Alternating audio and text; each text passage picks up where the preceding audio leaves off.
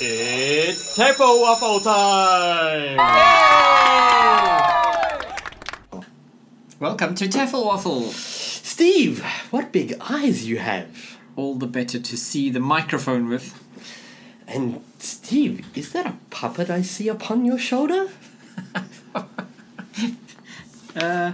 Thanks for saying that. You're welcome, Steve. Look at the spider. It's creeping along the table. Are we telling stories? Spider say? Or whatever we're doing. We're doing that thing that I can't pull off as a teacher. I don't know why. I just can't pull this off. What, the voice? The whole acting, miming, finger puppets, feather hats, this thing. Yeah. This putting on the persona. Yeah, I'm not very good at it either. I was watching some teachers teaching online recently. And did they have a cat sound effect in the background? They didn't have a cat sound in the background. Hang on. The cat's gone mad. The cat is mauling a pile of papers. And this by papers I don't mean paper, I mean papers. The teacher online had that big-eyed wonder. Hi!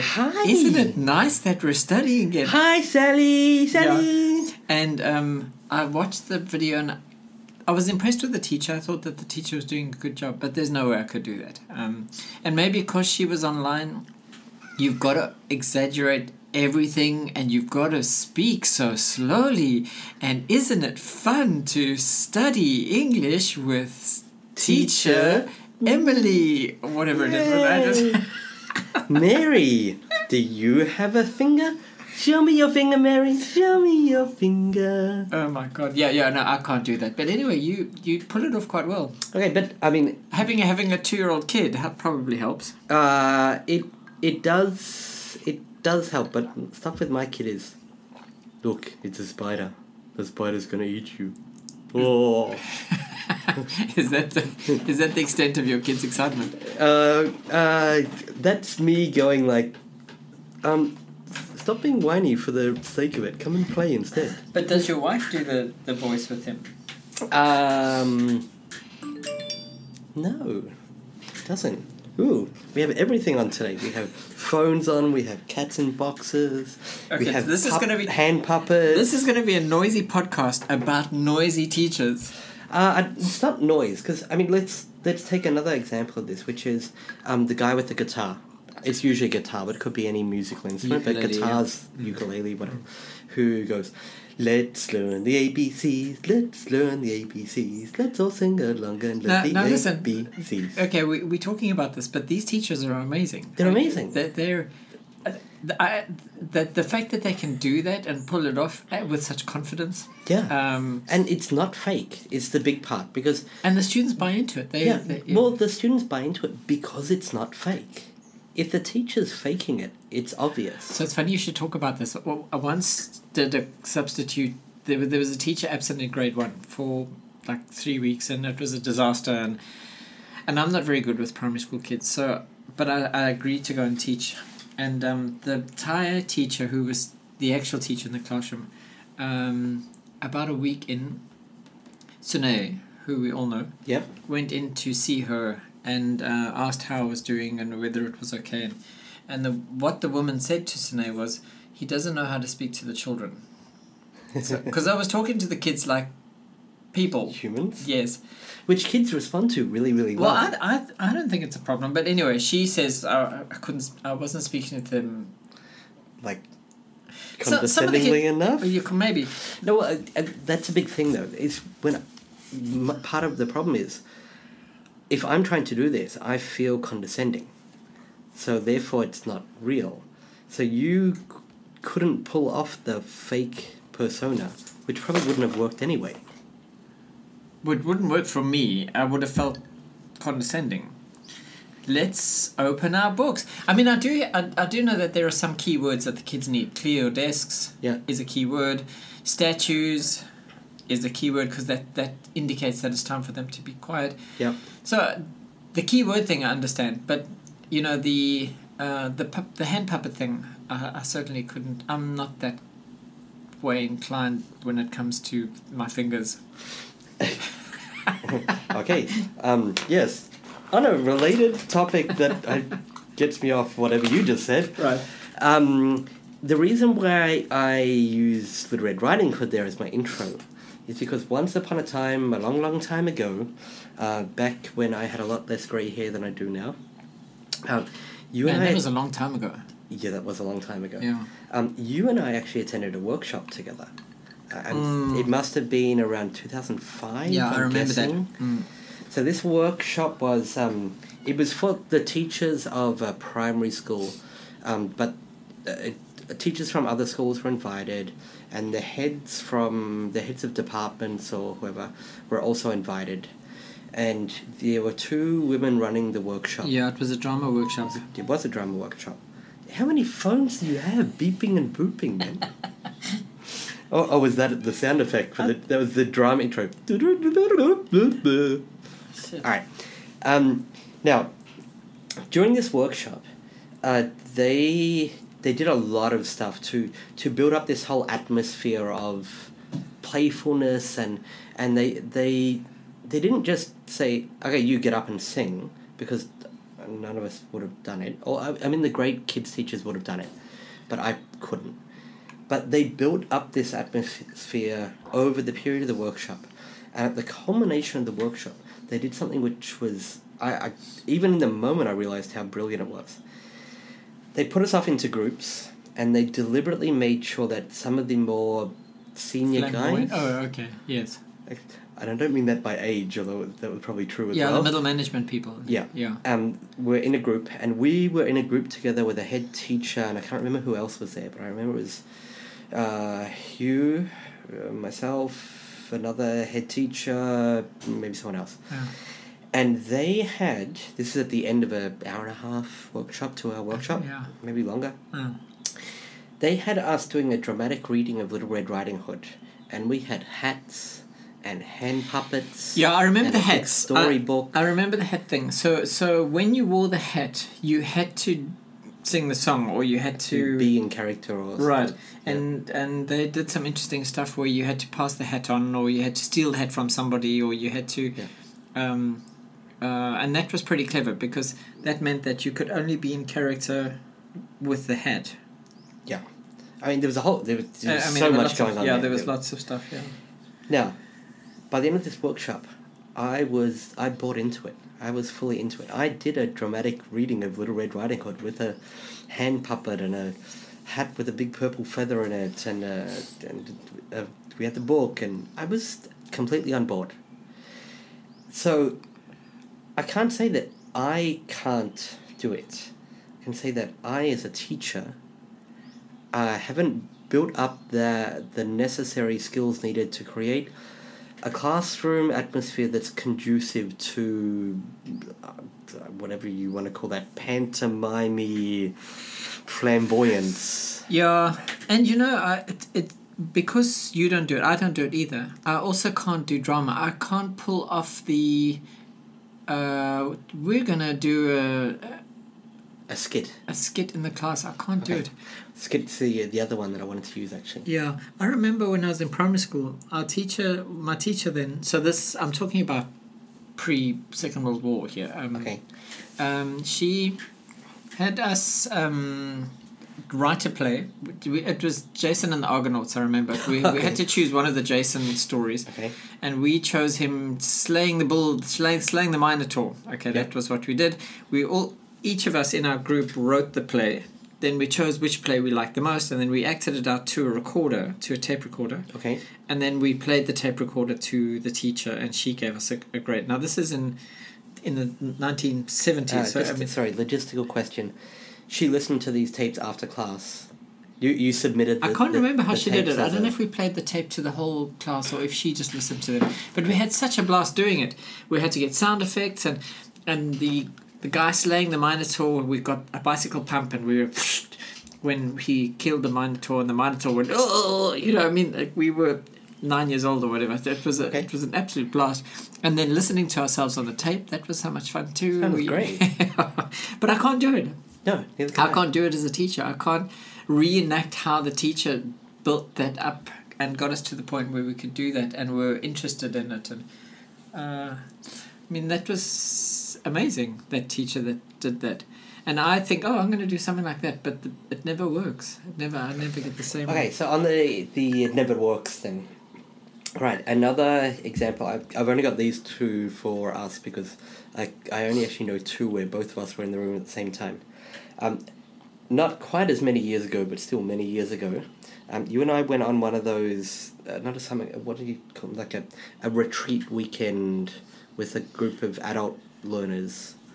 It was like 2 nights in a resort or 3 nights in a big resort, and there were 100 students. Yeah. Who are adults. It was the government thing, right? I cannot remember. Okay. But yeah, let's say it was a government thing. Yeah.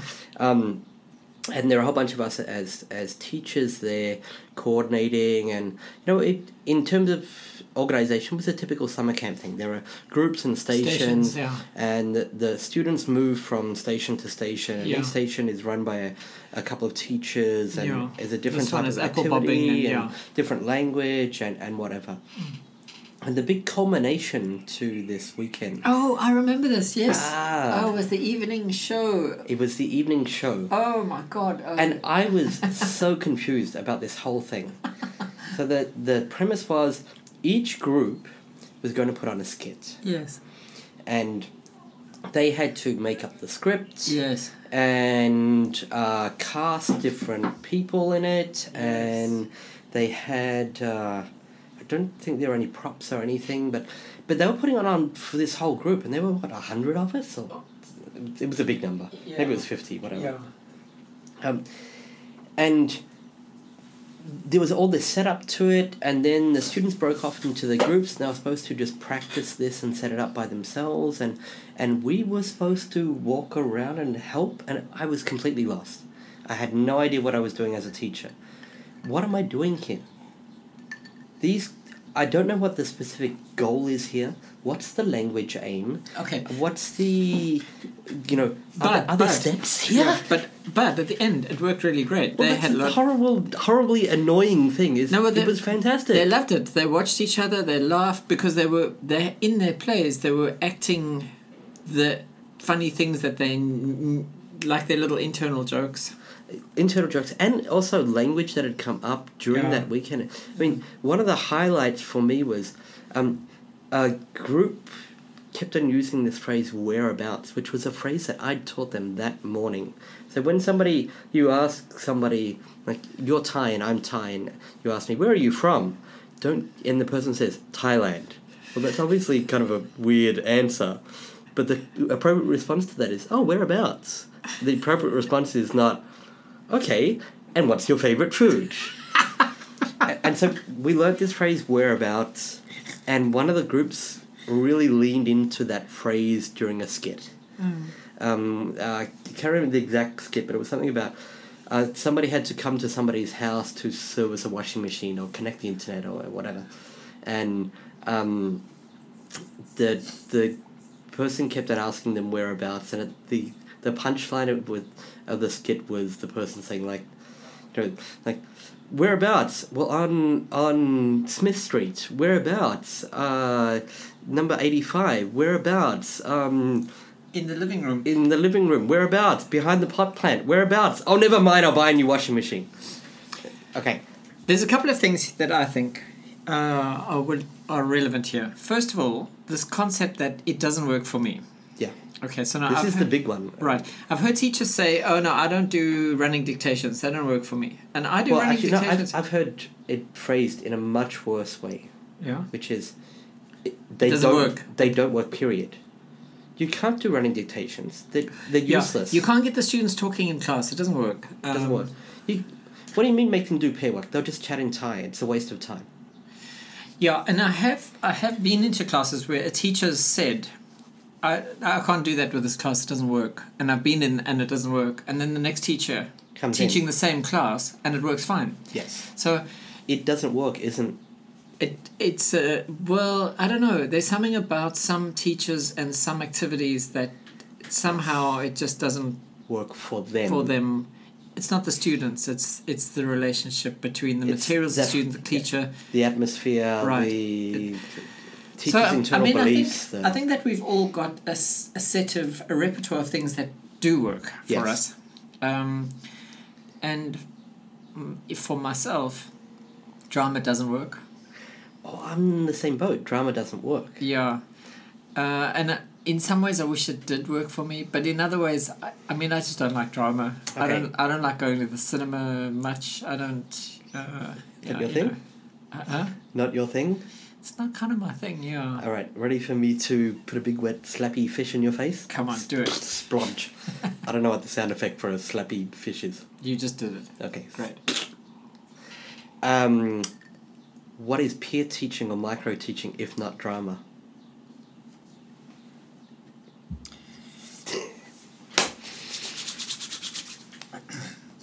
So I'll tell you a quick story just because it's come to mind. I applied for a job in Japan. I think I might have told you this story. I applied for a job in Japan, and at the interview, it was they told me to come to the Hilton Hotel, and room 3705, and I went up to room 3705, and I thought, this is a bit weird. A job interview in a hotel room just is weird, right? And inside the hotel, in the hotel room, there were these two Japanese women. And they asked you to go into the adjoining room and change into the tuxedo with the chaps? No. No.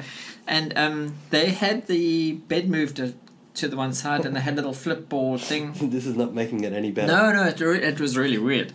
Anyway, so the interview took place in this hotel room, and they were fluent English speakers, American accent, the whole thing. Okay. They looked Japanese, but I didn't think they were actually Japanese. Okay. And then they said to me, at 3/4 of the way through the interview, they said, okay, you can teach your lesson now. So... Oh, they told you had to prep a demo lesson. They told me I needed a lesson, yeah. And you showed up at a hotel. Yeah. Okay. Then Maybe this is a whole new topic for a podcast. Those interviews that you go on where you're like, wait, what now? The whole thing was just completely bizarre. I mean, the setting itself was enough to disrupt anybody who thought that they were going for a job interview. Anyway, they pulled up the chairs, and I got up to the little flipboard thing that they'd prepared, and I started teaching the lesson, and they changed into these two Japanese learners. Mistakes... they were role-playing. They role-played Japanese learners, but they were making mistakes with my worksheets. They were answering my questions incorrectly. They made grammar mistakes, obviously to see how I was going to handle it. Yeah. But they went straight into the I'm a Japanese person and I can't speak English well role. Okay. And afterwards I was like, wow, that was amazing. Because they did it so well. I can't do that. I can't pretend to be an English learner. I just can't. I can, but it's going to be so obviously fake, which is why I can't do dramas. I can pretend, but it's going to be. I mean, you could pretend to be a Russian. No, you could pretend to be a Russian cosmonaut. What's the end of that sentence? a Russian learner of English. Oh. I don't think I could. I don't know the. All Russians cosmonauts. No, you just had such a big lingering pause there. Russian nurse? A Polish student?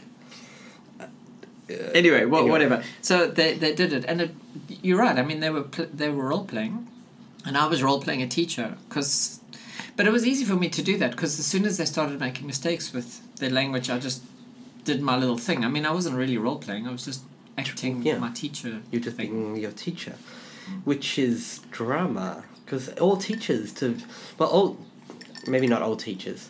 There are some really weird teachers out there who have a teacher's persona outside of the classroom. That's just weird. There are some not very good, for the most part, teachers who don't bother having a teacher's persona. They just try and yeah, but what's even more weird is teachers who have a teacher's persona that they don't switch off outside of the classroom. So you're in somebody's house and the wife is a teacher and she comes in and says, all right, everybody, would you like a cup of coffee? And with her teacher voice, and you're like, that's weird. Yes. Okay, but so for we all have a persona we're playing as a teacher. Put me in a room with a bunch of teenagers. I don't know. I don't know if I mean you could talk about the teacher as an actor, but personally I think of the teacher as a a marketer. You come to the class and go, okay, well, we're going to do this and it's going to be a lot of fun. You're selling the lesson to the students. I don't think that you're engaging acting, or interesting. Or... But maybe that's how the issue is. How do you see yourself as a teacher? Teaching is a science, or teaching is an art, or teaching is an act. Skills, or it's an act. It's an enactment, or teaching is a hard sell, and maybe that's the kind of thing. That's the beginning point where what you believe teaching to be leads to how the lesson plays out for you and your students in the classroom.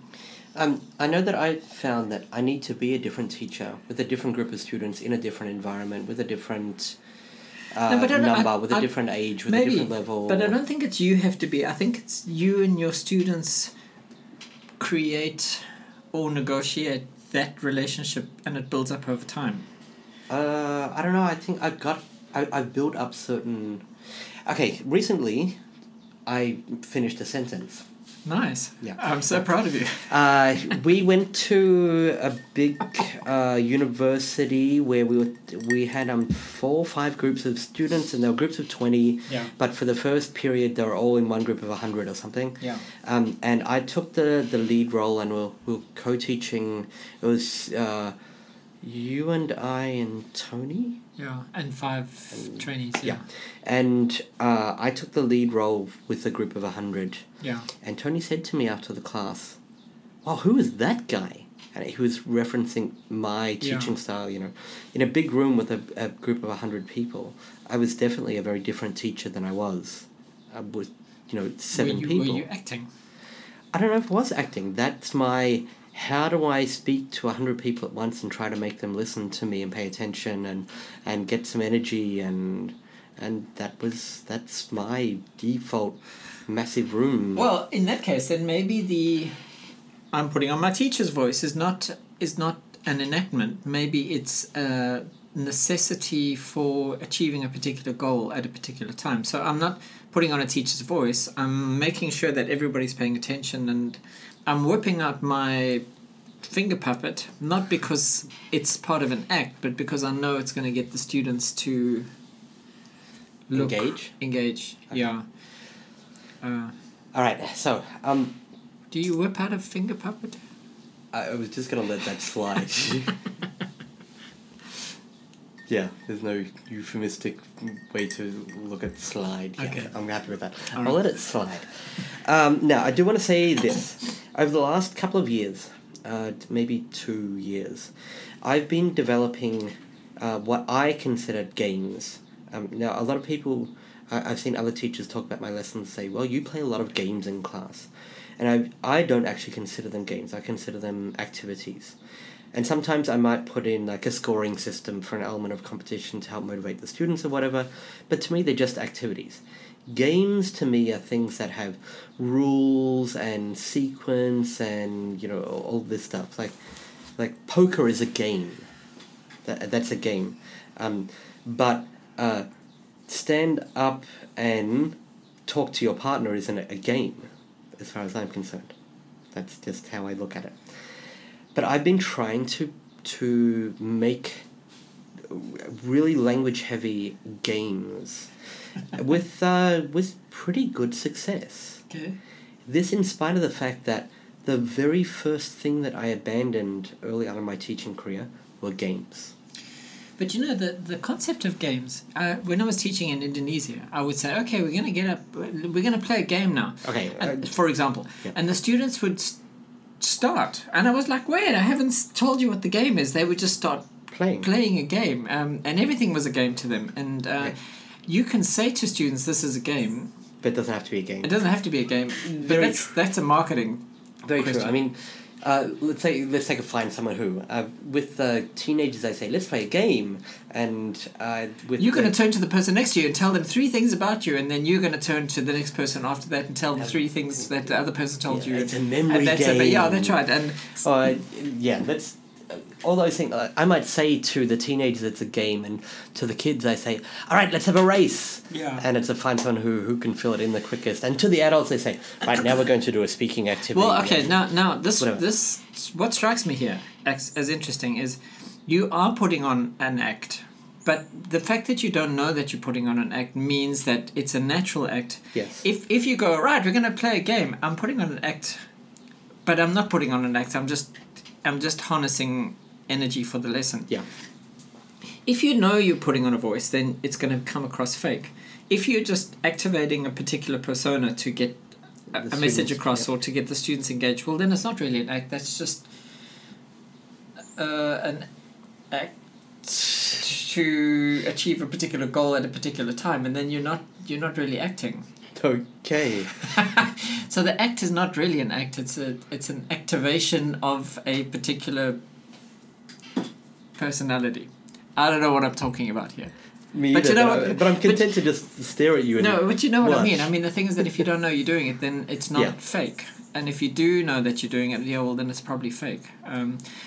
Talking about that thing where you were with 100 students, I mean, remembering that, you went, okay, everybody, sit down, and you did have a voice, and you did but you didn't get into a character for that. You just did what you needed to do in order to get the job done. Yeah. All right, back to the game. Yes. All right. Right. Oh, wow. My game thing is very similar to the drama thing. I decided early on they don't work. Games don't work. Instructions are too complex. There are too many rules. Students get confused. It takes up way too much. You're talking about board games and that kind of stuff. Exactly. Yeah. The amount of time it takes to set up a game is longer than the amount of time you end up playing the game. Well, the students get confused and then bored because it's not working for them and they don't know how to play, and another student gets annoyed because, what? You didn't tell me that was a rule, and etc. etc. So I abandoned those type of games, like a board gamey type game. Yeah. I just abandoned them because I'm done. And then I slowly started introducing game elements into some of my activities. So a simple thing like where I had 6 phrases used to ask somebody to do something and then respond to it with positive or negative, and they were on a scale from like polite to impolite, and I used dice as an element. Oh, right. So the students had to roll a dice to choose. They didn't get to choose how to request the action. They had to roll the dice, and it came out, the example on the whiteboard, and it was, give me that paper now. But if they got a different one, it would be, I'm sorry, I was wondering if you could please give me the paper. Right, so if they rolled an even, it had to be... No, it was a 1 to 6. Oh, right. So if you get a 1, it was the super polite, and if you get the 6, it was the super impolite, and the 3 was the somewhere in between them. Okay. And the same for the answer. Now that's a game element in a regular activity. But then we're separating here gamification... Well, exactly. From games, right? So I started to gamify some of my activities, because the regular activity would have been, right, ask different people to do, here's a bunch of activities, ask different people to do them, write down whether they said yes or no, and then put a smiley or a frowny face depending on how polite or impolite they were. And instead I made it a game by introducing die to it, that I had to roll them, which, by the way, if you're in a country like Thailand and you ever see dice for sale, buy 17 of them. Yeah, they're illegal, really or they were illegal. Well, it's like cards. They're not actually illegal. They're just almost impossible to buy and sell. Anyway, this process, I slowly introduced these elements to the point now where I have some genuine games that I play, that I've made myself from scratch, where I understand all the rules and all the quirks and all the everything else, and they're really complex games. I mean, but they work, right? They work incredibly well. Yeah. Well, you see, that's the thing, is it only works if the teacher believes in it, right? And also, part of it is just building up those skills of how do I explain a set of complex instructions to a class without them getting bored. You know? But, well, maybe because you know the rules and you know them well. Well, and part of it was I had to try out the game a couple of times to refine it, to make it work. But maybe that's the thing with drama. We can't do it because we haven't done it. We haven't done it, refined it, played with it, figured it out. Yeah. And the first 5 times you do anything new, it flops. It doesn't really work. Yeah. Yeah. It's time to wrap up. It is time to wrap up. Let's go play a game. Yeah, it's time for a word from our sponsors as well. Okay, is our sponsor Monopoly? No, it's not actually. It's well, good guess though. Is our sponsor a Monopoly? Our sponsor today is the the Communication Games series by Jill Hatfield. Oh yes. Elementary communication games. Right, intermediate communication games. Okay, Yeah. can we have a co-sponsor? Sure. Peter Watson-Jones, Grammar, Games and Activities. Right, First activity book I ever bought in my life. And those are great. He's got an updated version. You can get that too. No, he's got 2 updated versions. He took the original and made it into 2 different ones. So you can find all these games.